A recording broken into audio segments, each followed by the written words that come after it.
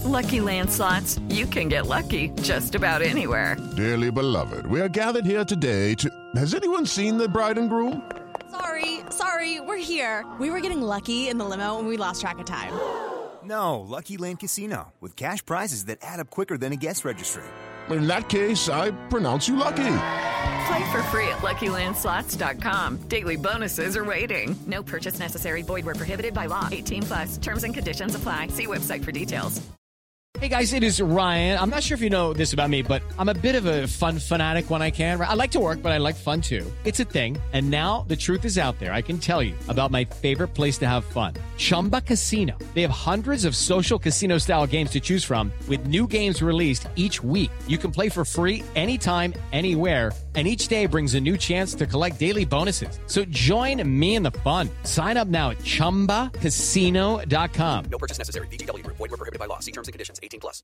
Hello, it is Ryan, and I was on a flight the other day playing one of my favorite social spin slot games on ChumbaCasino.com. I looked over at the person sitting next to me, and you know what they were doing? They were also playing Chumba Casino. Coincidence? I think not. Everybody's loving having fun with it. Chumba Casino is home to hundreds of casino-style games that you can play for free anytime, anywhere, even at 30,000 feet. So sign up now at ChumbaCasino.com to claim your free welcome bonus. That's ChumbaCasino.com and live the Chumba life. No purchase necessary. VGW. Void where prohibited by law. See terms and conditions. 18+. The following podcast is a member of the Great Big Owl family. Football is many things. Unpredictable, exciting, colourful, passionate, absorbing, expensive. Venal, infuriating, exasperating, time-consuming, depressing. But one thing it most certainly is not, is a level playing field. Welcome to the famous sloping pitch.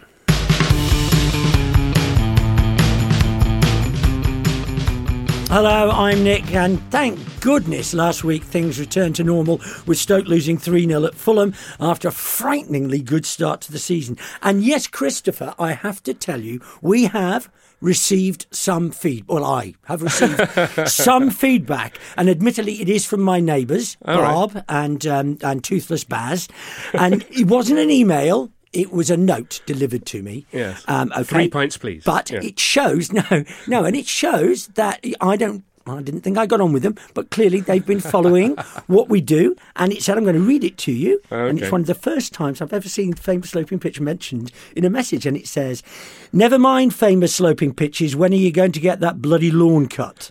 So there you go. A bit of recognition there. That's very pleasing. Yes, lovely. Yeah. Well, I can give you a bulletin from the arse end of the English Football League where Oldham played Sutton United for the first time. And I went along. It was Sutton's first home league game, delayed as they'd put down a grass pitch to replace the 3G1 they won promotional last year. Mm-hmm. And you know when you put down a new lawn, speaking of lawns, they say don't mow it for the first few weeks, let it bed in. Yeah, that's the period that Sutton are still in. Right. It was incredibly lush, like a rugby pitch, to cushion the fall. And it wasn't long before both sides were just hoofing it rather than trying to play it out from the back, because the ball was just going a few yards and stopping. Was it like the semi-rough? I wouldn't know. I don't know. I don't know. That's golf, isn't it? I think it is, yeah. Anyway, I rather enjoyed Sutton's little ground because the general admission area for home standing, it goes all the way down one side, round behind one goal, and then halfway down the other side. So you could practically change ends at half time, like we used to do in the old days. That's good. You used to do it every ground in the old days. Yeah. And when I first used to go to games. And anyway, Sutton went a goal up, and we're drifting, towards another dispiriting 1-0 defeat, when our captain suddenly took the game by the scruff of the neck. Carl Piergiani is his name. And I discovered quite by chance that Carpigiani is an Italian brand name for a soft Mr. Whippy-style ice cream making machine. Oh. And so it's like... So smooth and cool he is. Yeah. So like Mr. and Mrs. Piergiani thought, well, our name is already... ice cream making machine. Yeah. Let's call the boy Whippy. Go the whole hog. Yeah.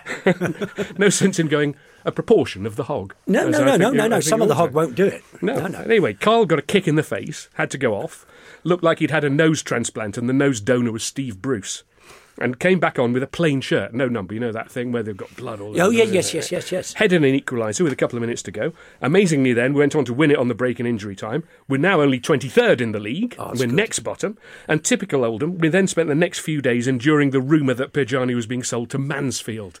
Mighty Mansfield. But he didn't go, did he? He didn't go, no, because we had a game on Tuesday evening, which was deadline day. Yes. And by the time, they're all a bit tired, and I think they come round from the FA and I think he's in the toilet. Yeah, I don't know. He's having a shower. Oh, he was here a minute ago. I think he's gone. Yeah. I think he's gone. Well, I went to Fulham, obviously, to see Stoke lose 3-0, and that's not a proper football club, is it?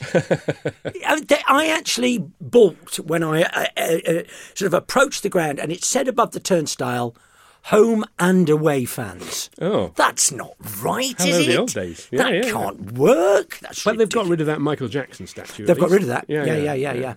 Anyway, moving on, I think we're going to have to talk, unfortunately, about Cristiano Ronaldo. The world's highest international goal scorer, of course. Exactly. I mean, over last weekend, Manchester United hijacked a move that seemed to be brewing, didn't it, from Juventus to City. Basically instigated, I think, by Ronaldo himself. He's a guy who thinks, I don't want to be at Juventus anymore. Who's good enough for me? Well, I think I'll go to City. Yeah, it's because they keep getting knocked out of the Champions League in the last 16 stage. It is. And they've won the league years in a row, hadn't they, until last year? Yeah. And you think, well, if they're not going to win the league, it's not for me. But then the Man United hijacked this move, and there was the great quote, wasn't there, from Justin Morehouse? Did you see that? No, I didn't see that. He tweeted out, which is quicker, Ronaldo or the Man United fans trying to delete all the shit things they said about him when it looked like he was going to City? That is excellent. That really is excellent. Anyway, now, knowing that we were going to have to do this, I went out for a walk earlier in the week, scratching my head, thinking, well, you talk about Ronaldo. And as luck would have it, I came across a box of dumped DVDs that someone had left out for people to help themselves to. And right on the top was a DVD of the Ronaldo documentary. And I wouldn't normally, do this, but I helped myself to it. It was a little bit sticky, I'm afraid. Oh, no, somebody really likes Ronaldo. Yeah, and it made my hands smell of petrol for the next little while. And I was going to watch it, in the name of research. But as it happened, last night there was a game with him in, so I watched that instead. Yeah. Tragic. Portugal against the Republic of Ireland. And of course he was the story, because he always is, even when he's crap or injured in the first few minutes, like when Portugal won the Euros without him. And all the headlines are, Ronaldo finally wins international trophy. Never mind the other poor buggers who actually won the game. He's the one swaggering around with the trophy like he's John Terry or someone. Yeah. Anyway, as you say, last night he needed one goal, didn't he, to move ahead of Ali Day as the record international goal scorer. And 15 minutes in, a penalty. Of course he's going to take it after slapping an Irish player for daring to try and put him off his preening build-up. And he flexed his oiled quads and did that stance he does like he has gigantic testicles. Yes. And making sure everyone is looking at him, admiring him and his extraordinary physique. Yeah. And then, is that what it is? Like he's got gigantic testicles? I always think he looks like he's the principal boy in the pantomime. Dandini. It looks like the Colossus. Look at my works, ye mighty, in despair. Despair, yeah. That thing. But then, of course, the penalty saved by the 19-year-old keeper. And this is the great pleasure that Ronaldo has brought to millions over the years, and that so many are hoping for this season, I think, which is seeing him fall on that glistening, smug, parodically pretty boy face. Yeah. Because he's so hard to like, isn't he? He absolutely is very, very hard to like. And I particularly like the fact that they had to persuade the Glazers to sign him for Manchester United by saying that he's like Tom Brady, because the Glazers own the Tampa Bay Buccaneers, and Brady went back there and won it for them. But he's not like Tom Brady, is he? Because I'm fairly sure Tom Brady knows the name of all of his children, for instance, which I'm fairly sure Cristiano Ronaldo does not. But my favourite thing, can I tell you this, please? Yeah. They were interviewing various Manchester United fans, and this was my favourite. I'm going to try and do it justice, but nothing can do it perfect justice. So this bloke comes on, he goes, "This is fantastic. This is the biggest story in the world. You can't believe how significant this story is. When Ronaldo pulls on the red shirt and crosses the white line, that day, the people who were there will be blessed, and that day will always be remembered as Ronaldo returns day. It's going to be an enormous day, and people remember year after. It's going to be like Christmas Day, 25th of December, Christmas Day, 26th of December, Boxing Day, and whenever he plays, that's going to be Ronaldo Day, and it'll only ever be be remembered as Ronaldo Day. It's going to be absolutely massive. And then the interviewer turned around and said to this bloke, so when's it looking like that day's going to be, Richard? And Richard goes, well, according to sources, it's going to be September the 11th. Which will only ever be remembered. Only ever be remembered that day as Ronaldo Returns Day. 9/11, Ronaldo Day. Yeah. Oh, dear me.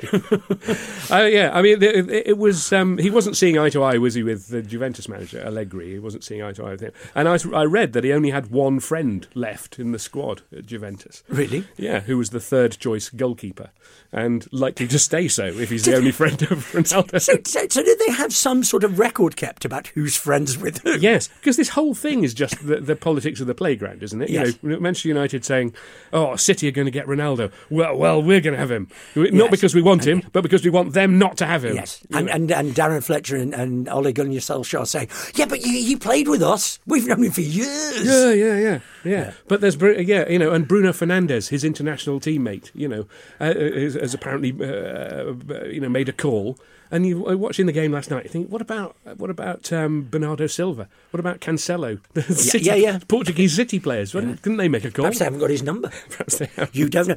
I thought Ancelotti used a great phrase. Actually, I thought this was a really good phrase about a player whose passion for the game is seemingly undiminished.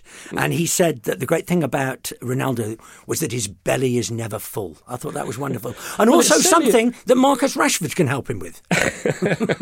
Well, it certainly never looks full. No, it definitely doesn't. Never seen an emptier looking belly. Yeah. But, I mean, it could be, arguably, the biggest sort of pendulum shift in the title race since Cantona. Since the Cantona signing, when Ferguson nicked Cantona off Leeds after they'd won the title. Yes. Just taking Ronaldo away from City, and they've lost out on Kane as well. Yeah. And they haven't really bought anyone apart from they bought Grealish early on in the transfer window, didn't they? But they haven't bought anybody. Yeah. They haven't done any last minute desperation. No. What's wrong with them? No, absolutely. I actually watched Transfer Deadline Day, which I hate. I think I may have watched one about 10 years ago. Yeah. And I thought, no, again, like you, for the purposes of research, I will watch it. And I watched it for 6 hours and I learnt very little. But I did become convinced that it might. If you watch Sky Sports News for longer than 4 hours, you may develop erectile dysfunction. That was the one thing that really came through for me. Yeah. There's a lot of that. And did you see that Newcastle had bought a player called Santiago Munoz? No. Which is nearly the same name as the bloke from the film Goal, when Newcastle buy Santiago Munez. Oh, yeah, so, I think there may have been some sort of mistake made there. Certainly by Mike Ashley. And the only other signing I really noticed was that Strictly had a last-minute move for Michael Gove. If ever a man was trying to get a job, it's Michael Gove. Do you remember, in the 2018 World Cup, Ronaldo scored a direct free kick to make it 3-3 against Spain? Yes. And he did the whole posing thing with the thighs and everything. And the commentators going, he's the expert. This is what he's here for. This is his whole game. Yeah. And then went straight on to say, and he's missed the last 49 straight direct free kicks that he's taken. Yeah. And yet somehow he's the GOAT. Yeah. What does that make James Ward-Prowse? Is what I want to know. Yeah. Some sort of galactic superhero. Yeah. I mean, James Ward-Prowse, he just wipes the floor with Ronaldo. And didn't Ronaldo famously go several tournaments without not scoring in a tournament as well? He's scored in a lot of tournaments recently, but it's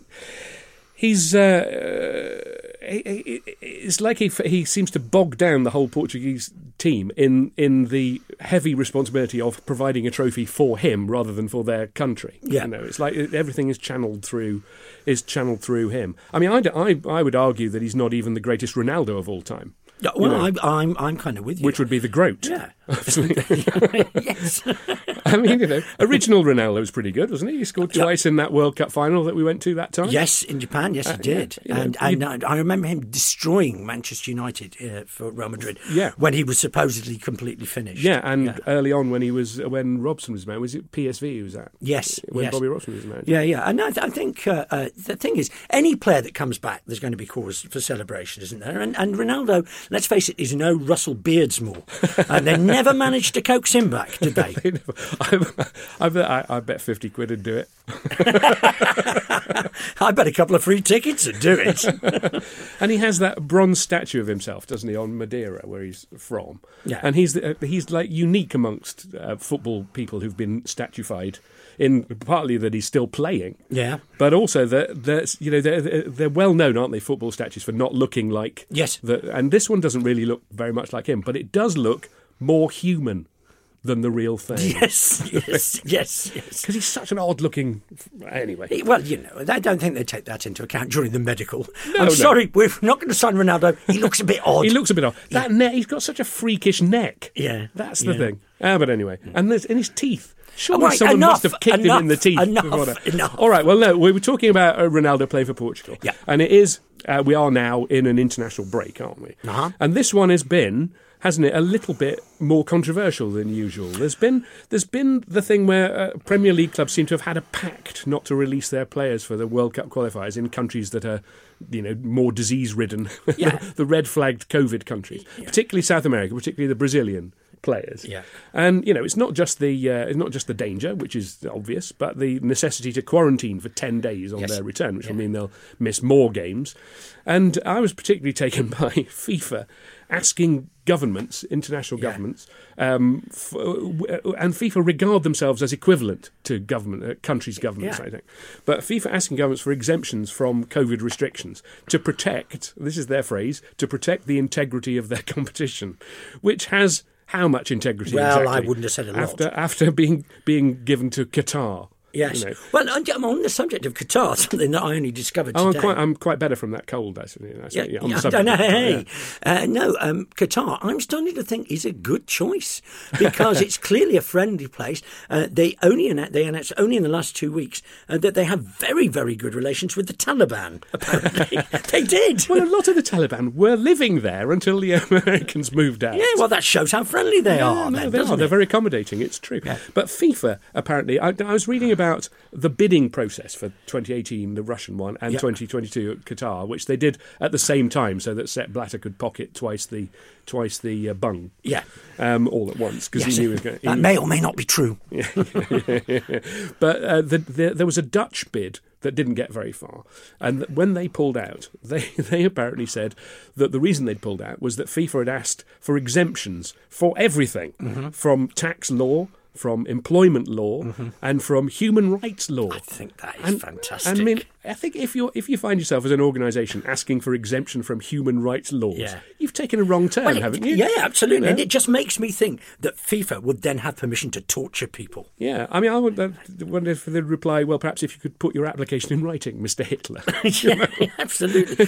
And also, if it is in Holland, we want all their bicycles. Tulips. No, it's true. No, I actually think clubs should release players, don't you, for competitive internationals? But then my only real interest in the Premier League is in the club's ability to provide players for England. Yes. And, I don't really see what the problem is with extending the international break to include the quarantine period and just not starting the league until the players are available, if that's what you want to do. And also, I don't really see why clubs can't be made to play without quarantining players. If those are the rules, suck it up. They're like the anti-mask brigade, aren't they? The rules don't apply to us because we're somehow so fucking important. Well, I read in the paper yesterday about a bloke who was being quarantined in Tenerife. This was an English bloke who'd climbed out of the window of the hotel because, as he said, I don't want to be quarantined. And he is the individual equivalent of FIFA. They just don't want the rules to apply to them. They want an exemption from the human rights law, your right to infect somebody else. I mean, Oldham and my team have been obliged to do without our best player, Dylan Bahambula, because he's called up by Congo. And no one is offering to join in a pact with us not to send players to Africa. It's in the rules, so you have to do it. And we're going to be without him for 20 days. Yeah. Because 10 days for the international break and 10 days from quarantine when he comes back. And is it the year of the African Cup of Nations as well? In January. It's always the year of the African Cup of Nations. It is. Yes.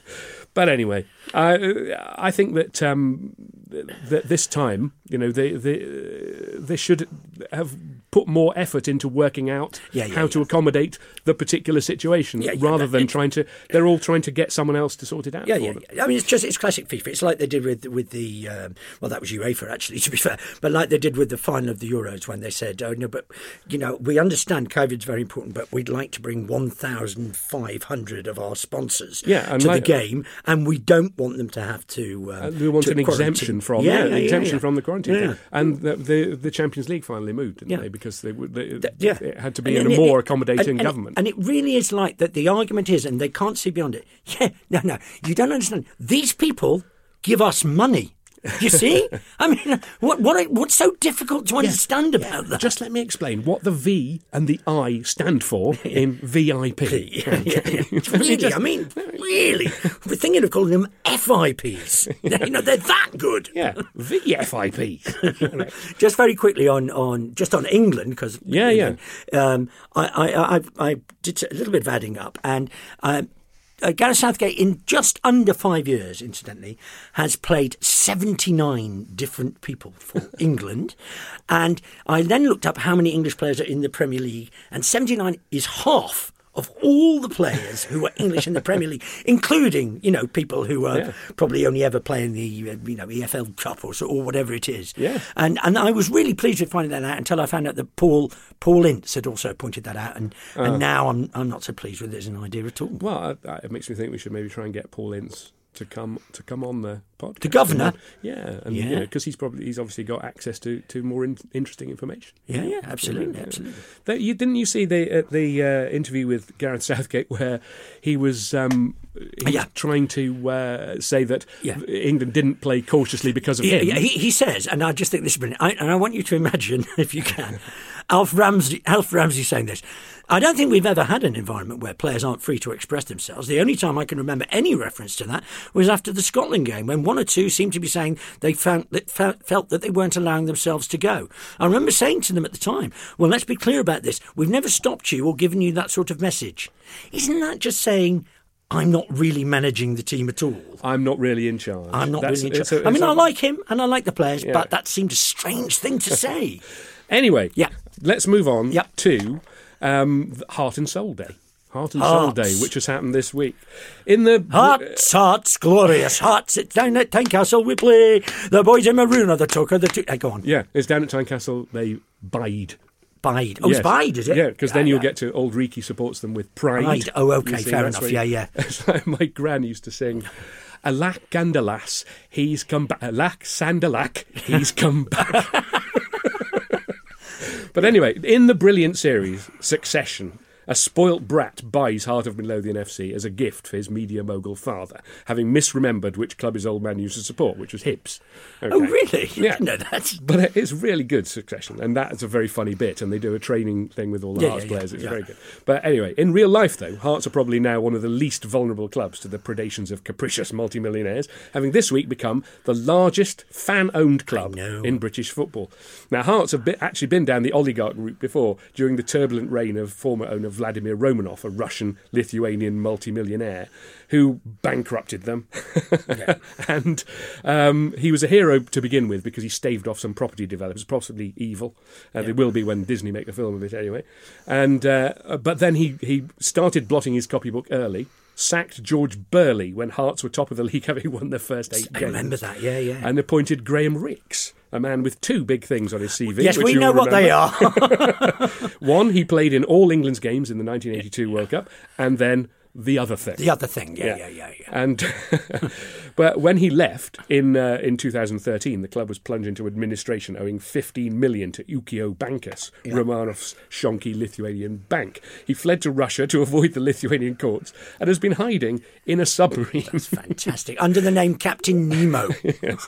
So a decommissioned nuclear weapon. Yeah. And he's living in a submarine. Yeah. But anyway, then Hearts were taken out of administration by a local businesswoman, Anne Budge, with a view to one day passing the club on to the Foundation of Hearts, which is a supporters group founded by 8,000 members, making a monthly contribution of something like 16 quid since it started in 2013. And this has really been adding up.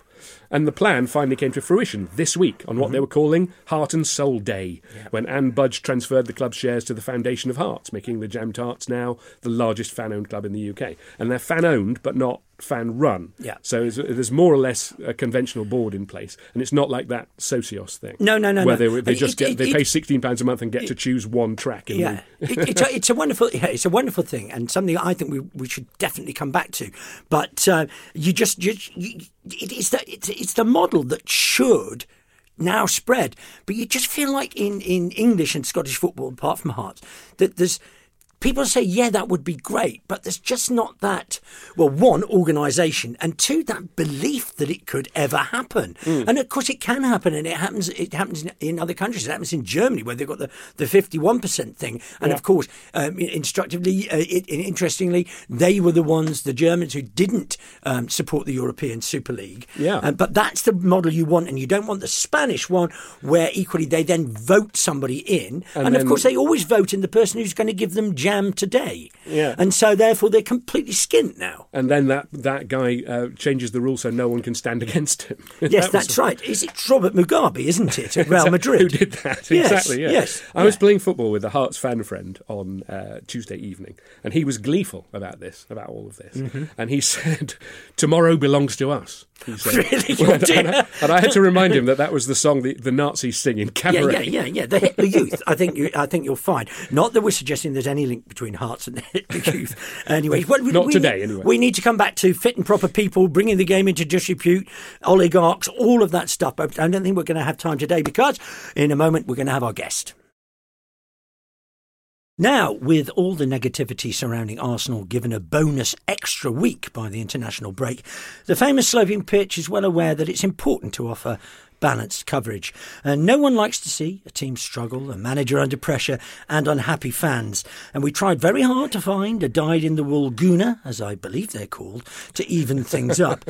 It was difficult, especially given the circumstances. So instead, we've gone for someone who does like to see a team struggle, a manager under pressure, and unhappy fans. It's Spurs fan and wherever. Please. What's happened to you? Let me go home for a couple of weeks. It's Spurs fan and podcast tart, Theo Delaney. I didn't know you were going to go for tart. That's me. That's the idea, isn't it? Yeah. So, Theo, I mean, obviously, you're a dyed-in-the-wool Spurs fan. We know that. And we also know you do a wonderful podcast called Life Goals, which, in fact, Chris has listened to. Wow. I'm sure I'm not the only one. No. And most importantly, I mean, I've known you for a very, very long time. And Chris met you 19 years ago? Yes, at the World Cup in Japan. That's right. That was where all my previous encounters with you occurred. Absolutely, right. Have you not seen each other since? No, we were just saying the last time we saw each other was on a bullet train from Niigata to Tokyo. The bullet train out of Niigata. That's interesting, because for film title for you. Yeah, because for 19 years, Chris has been going on about how you owe him 200 yen. So it's good. That's why you've been invited on. Oh, well. Yeah, not all 19 of those years. No, but it was. I was thinking about it just recently, because it was the Denmark game, wasn't it? In Niigata? Yes, in the pouring rain. We were playing Denmark again just in this last semi-final, weren't we? And we were 3-0 up at half time. It was the game in the tournament that we played well in. Because there's usually like Ukraine. Yeah, we were brilliant that night in the torrential rain. Conditions were conducive for us. Yeah, and we stayed in that brilliant hotel. Do you remember that? It was a spa hotel. It was a ski resort. Yes, it was a ski/spa thing. Yeah. But it was like 100 kilometres from Niigata, because all the hotel rooms in Niigata had been booked up by French fans and French journalists, thinking that if they won that group, they would be there. Yeah, but famously, they lost to Senegal, didn't they? They did, and they were bottom of that group. And Zidane ripped his thigh, didn't he? And that was the end of them. But none of them cancelled. So all the hotel rooms in Niigata were empty, but paid for. Empty but booked. Yeah. And so we were staying in this place 100 kilometres out into the countryside. Town. Yeah, a beautiful, beautiful little place. I remember we walked out into Echigo Yuzawa, it was called. Was it? And it was like we were in the village from The Prisoner. And where everything was just a little bit too perfect. Yeah. And we went into a bar, and there was a sign on the wall in English that said, "Drink beer, it's good for you." And yeah, I was sort of worried we were going to wake up and find we'd all died in a bullet train accident. and this was like purgatory. Some weird afterlife, yeah. But we had that brilliant when we went back to the hotel after we'd had something to eat, and we found a karaoke night going on. Do you remember? In a huge ballroom, with a balcony and everything, and there was just one table of people there.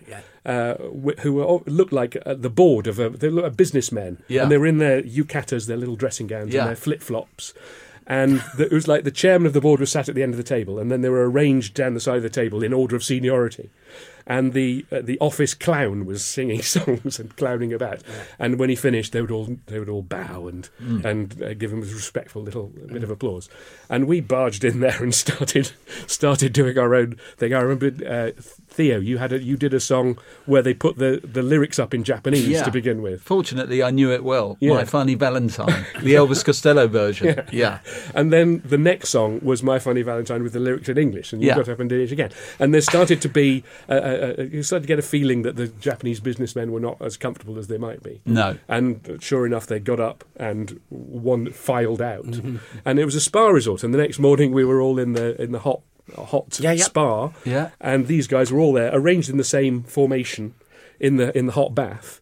But obviously without their dressing gowns on, you could see they all had tattoos on. And so tattoos are what the Yakuza have. That and the missing little finger. The missing little finger, it's the Yakuza that invented the fun-sized finger of fudge. I think you're fine. Anyway, that story... Anyway, there you go.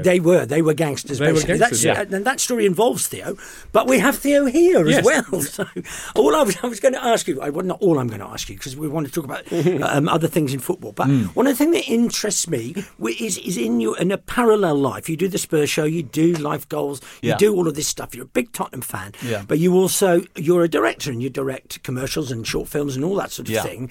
And I just wondered, because I know you've done a few, the obsession that business has with football.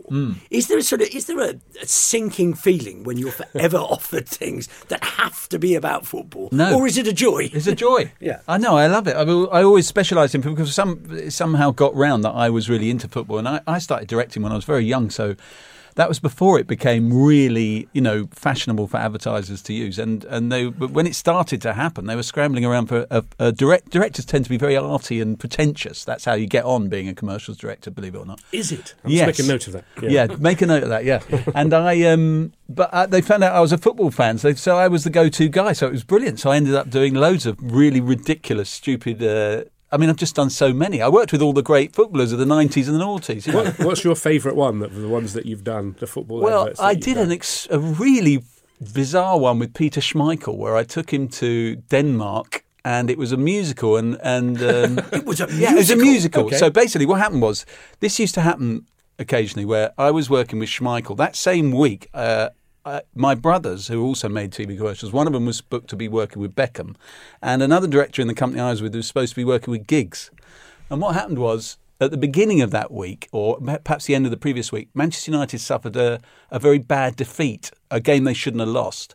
And we all got phone calls from the agent saying they're not allowed to... Fergie's gone mad. Right. He's gone mad. And he said to them all, he's got them all together, and he screamed blue murder at them all, saying, this happens because you do too much other shit outside of this. It doesn't sound like Alex Ferguson.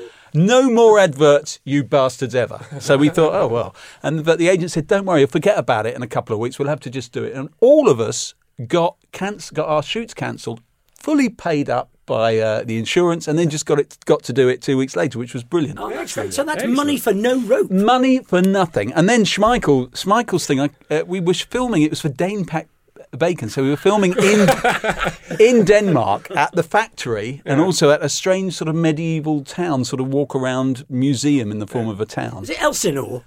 I don't know. I don't think so. No, it was actually in Aarhus. Oh, well, they have a football team. Yeah, quite a good one, yeah. Anyway, he had to come because the way they did it was Schmeichel had to come in the night before late because he had to go to training first because he only had 2 days off and it was a 2-day shoot. And the only way he could squeeze it in was to come in straight from training. So he had to have a private jet. We had to fly him straight into Aarhus. But what he did once he got to the hotel is he just went straight to the nightclub in the basement and didn't stop partying until dawn. So I hadn't even met him. And he's coming onto this shoot. And not only that, he was supposed to record the track before we started filming. Right. So we'd made a makeshift recording studio in one of the rooms with the music guy. And he walked, and we got mattresses all around the walls to soak up the sound. Mm-hmm. And he walked in, he was in an absolutely terrible state. He was absolutely pissed. I mean, there was like alcohol fumes and everything. And we had to get him to sing about Dame Pat Bacon to the tune of When I'm Cleaning Windows by George Crawford. Is that a big song in Denmark? No, it never went out in Denmark, When I'm Packing Bacon. It is now, When I'm Packing Bacon, yeah. I was hoping it was going to be the musical Aarhus, Madness musical. Yeah, written by Tim Firth. Yeah. It was fine. He recorded the track, he did his best, it was fine, because we needed the track to film to. It was like a pop video, you know. So we went out, we started filming him in the bacon factory. He just did exactly what he was told all morning. I'd say, do this, he'd do it. And it was stupid ideas. He was surrounded by, of course, 20 girls in bikinis. Naturally. And they were like playing the backing singer in the band, and he was the lead singer, dressed as a butcher in the bacon factory. And he was fine all morning. And then we would stop for lunch, and in the afternoon, first shot, I said, right, I want you to get on the forklift truck and drive it around singing the song. And he suddenly said to me, that's a fucking stupid idea. And I said, I know it's a stupid idea. We need stupid ideas all day. Why are you suddenly? Why do you suddenly think? He said, "Oh, yeah, okay, yeah, I'll do it." And I said, "What's the matter with him?" All of a sudden, they said, "Oh no, he's had a few drinks over lunch, and he's suddenly woken up again." And he's driving in trouble. I don't think I'm speaking out of turn. I'm just sure he wouldn't object. It was all in the best fun, the spirit of fun. He was great. Amazing. I liked him a lot. It's amazing how many stories about old generation football. Yeah, they're very different. Are all about drinking, all about their body not really being a temple, being more of a pub. I kind of thought Schmeichel being on the cusp of the old and the new kind of thing. Well, he was a goalie. I suppose he didn't need to have such a good engine. He could kind of treat it as an engine at all. An engine would actually be a disadvantage. Yeah, I would have thought that Sir Alex would have said to him, you can have 2 pints in the first half, 2 pints in the second, but nothing more. You are a professional athlete after all. Yeah. So obviously the question you always want to ask, and there must have been, who was the most difficult or most witless footballer you've worked with? I would say I had a bit of difficulty with Terry Venables, but I think it was because it was the day that he had to stand down as England manager. If you remember, he had all those problems. There was some sort of investigation or court case. He came straight from the press conference to the shoot, and he was really, really grumpy. And I asked him to say something at one point where he was pretending to pick the England team, and all the England. It was for those little tiny, stupid little plastic. That's rubbing it in, isn't it? Yeah. Exactly. So the little figures, the little statuettes with the big heads and small bodies that people used to. So it was for that.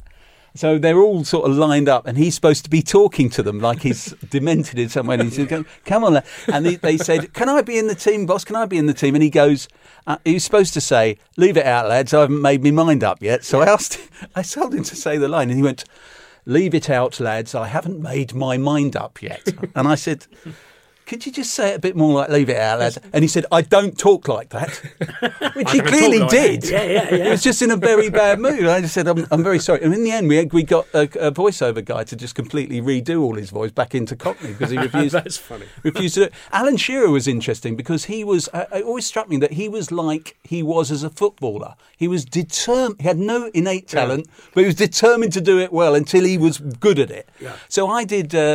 I must have done about 40. He had 2 quite longish lines of dialogue, and I must have done over 40 takes. Really? And he never complained. Was it him that was unhappy, or you? Neither of us. Oh, I was unhappy with the performance. Yeah, but he never. He just listened every time I told him. He just looked straight ahead. He was completely cold. But he did it and did it and did it until he did it right. Did you keep asking him to do it in a Cockney accent? I just wonder, maybe this is your thing. All footballers have to Or did he keep going, "Oh, should have done that better. Should have done that better." Yeah. And also, when he finally got it right, should have done better with that chance. Did he run away with his right hand raised in the air? Do you know what he did? He literally, when he got, because he got up and he looked straight ahead and he walked out the set at an even pace, and he didn't look anyone in the eye. And there was all these crew members trying to get his autograph. He just would not stop at all. And he also went back to his private jet to go back up to Newcastle. You know what? That's a bit like what happens in Chariots of Fire when Harold Abrahams, he doesn't speak to anyone, because sometimes, as I think his mate says, winning is as hard to take as losing. And that's what's happened with Alan there. Yeah. He's done the perfect delivery. He wants to get out, he wants to process it, and then he moves on to the next advert. Right, we haven't got an awful lot of time, which is a terrible shame, Theo. Will you come back? Yeah. Okay, well, we'll see. That's the Alf Ramsey. That's the Alf Ramsey line to Jeff Hurst, isn't it? Yeah. Jeff Hurst scores 2 goals for England, and as he's leaving the dressing room, and he goes, "See you next time, Alf." And he goes, "If selected, Jeff. If selected." Well, we need to ask you about what it's like to be a Tottenham fan. Just at the Just moment. at this very Fantastic. moment, yeah. Absolutely fantastic. What a delight. Yeah. Have you been screenshotting the league Of course, with yeah. Arsenal on the I've bottom actually and- got a 6-foot blow up of it on my wall in my hallway. It's just so beautiful that it happened just before an international break because, knowing Tottenham, we wouldn't have lasted, much more than 5 or 6 days in normal circumstances. Yeah. But this guarantees a fortnight of gloating. And have you been gloating with Arsenal fans of your acquaintance? Actually, Or- do you know what? Strangely enough, I don't know what you guys are like about this, but I don't do that. I've got a rule about that because people do it to me one-on-one. People I know phone up and go, "Ha ha, we beat you, you're rubbish." Oh, I hate that. I think I get furious. I mean, From my point of view, where we're the very bottom of League 2. yeah. I can say at Sutton on Saturday, last Saturday, the Sutton crowd were singing "Down with the Arsenal, you're going down with the Arsenal." Love that. And, I'm looking forward, particularly, if this continues, to Rob and Romesh versus the Championship. That's what I'm looking forward to. Brilliant. Seeing some celebrity Arsenal fans dealing with relegation in a documentary format. No, and I absolutely agree with you. There's nothing worse than you're outside your ground and somebody goes, "We're going to beat you 3-0 today," and you go, "Well, yes, you might do," and we don't. And it will be nothing to do with you. But isn't that why we come? To find out if that's going to happen. That's kind Exactly. of the point. Yeah. Actually, do you know what? I've had a very weird week over the whole Arsenal thing because I've done. I keep claiming this. I've done a bit of research on this. Well, right. And I've got.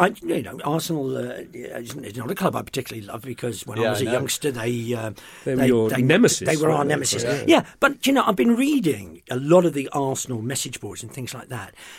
There is no point in hating Arsenal. Arsenal fans hate themselves. Arsenal, and they hate each other. Yeah. And I don't mean that in a glib, sort of crowing way. They all say it. Yeah. And the level of criticism is just it's incredible. staggering. Yeah, I think it's that entitlement thing. I think they were so good and they were. It was excruciating if you're a Tottenham fan, but they weren't just the best team in terms of winning stuff. They were like. They just played unbelievable football, so they just all got. They just got all spoiled. And fans can never take it when they go down the other side, and this lot, they're the worst. But of course, it's very entertaining. I mean, of course, we're all glued to Arsenal fan TV and all of that stuff.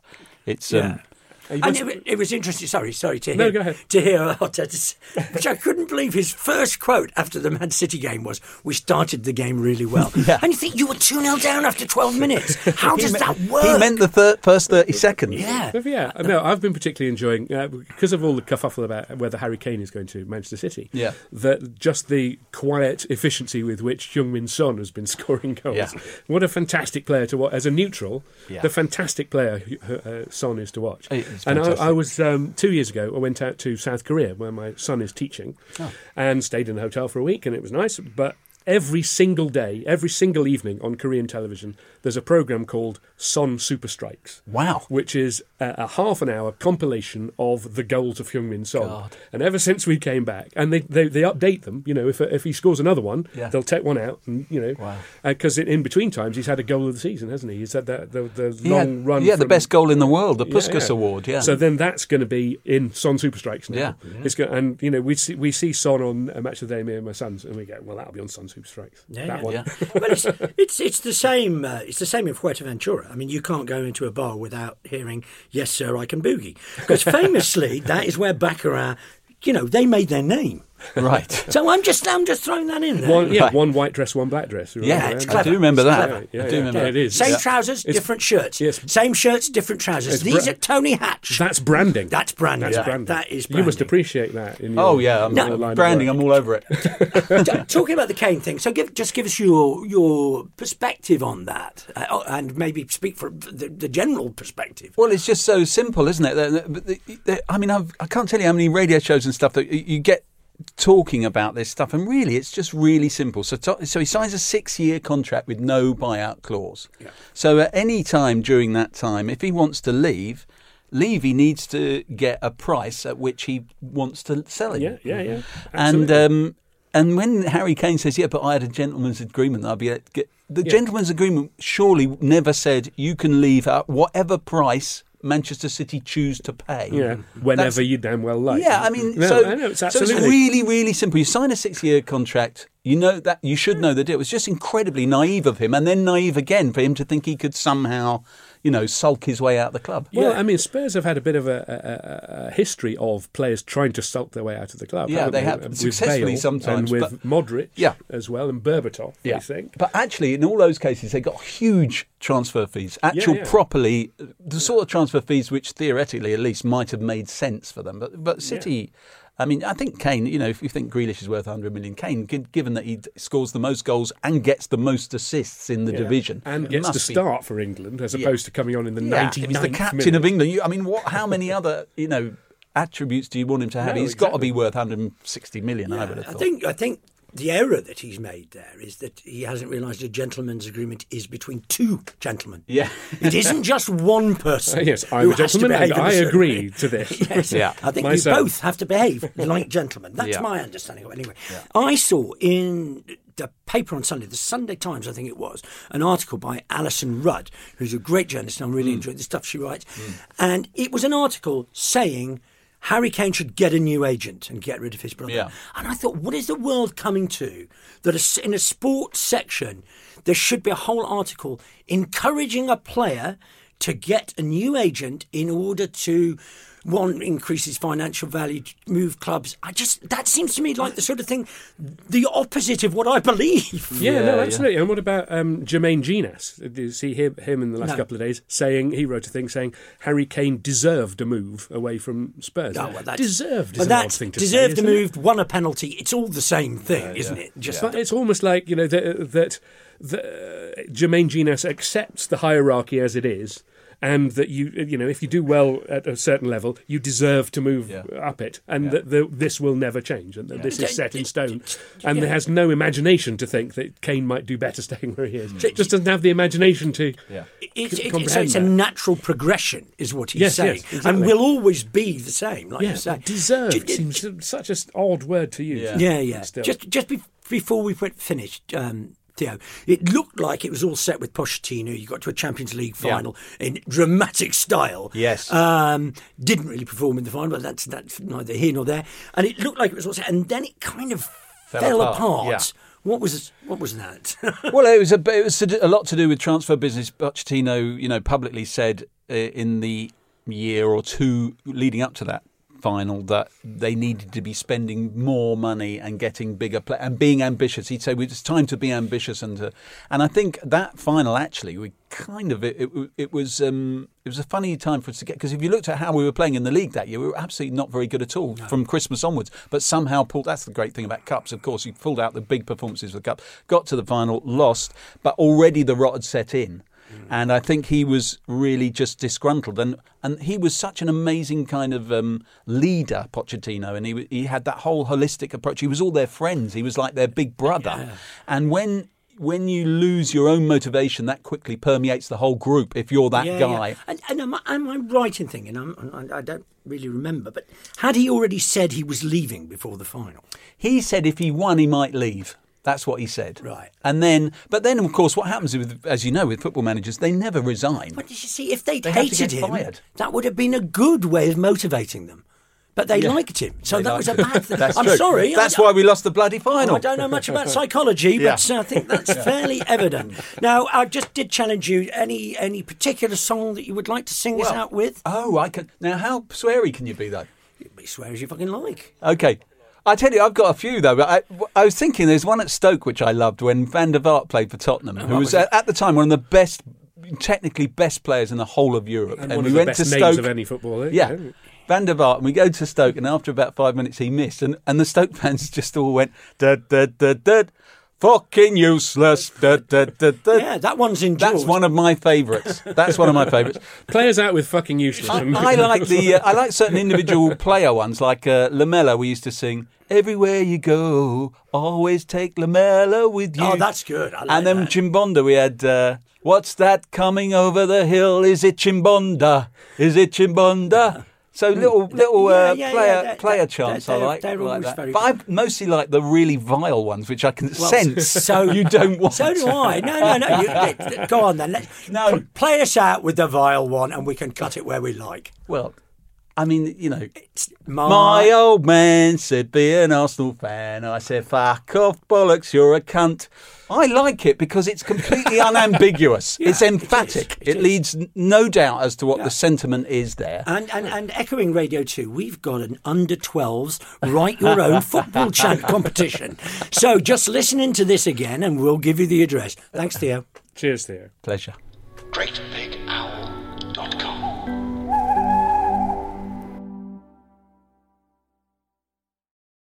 Sports Social Podcast Network.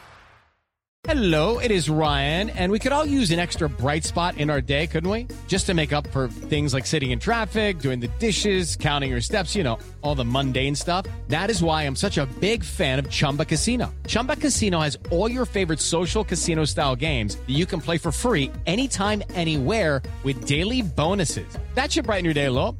Actually, a lot. So sign up now at ChumbaCasino.com. That's ChumbaCasino.com. No purchase necessary. VGW Group. Void where prohibited by law. See terms and conditions. 18+.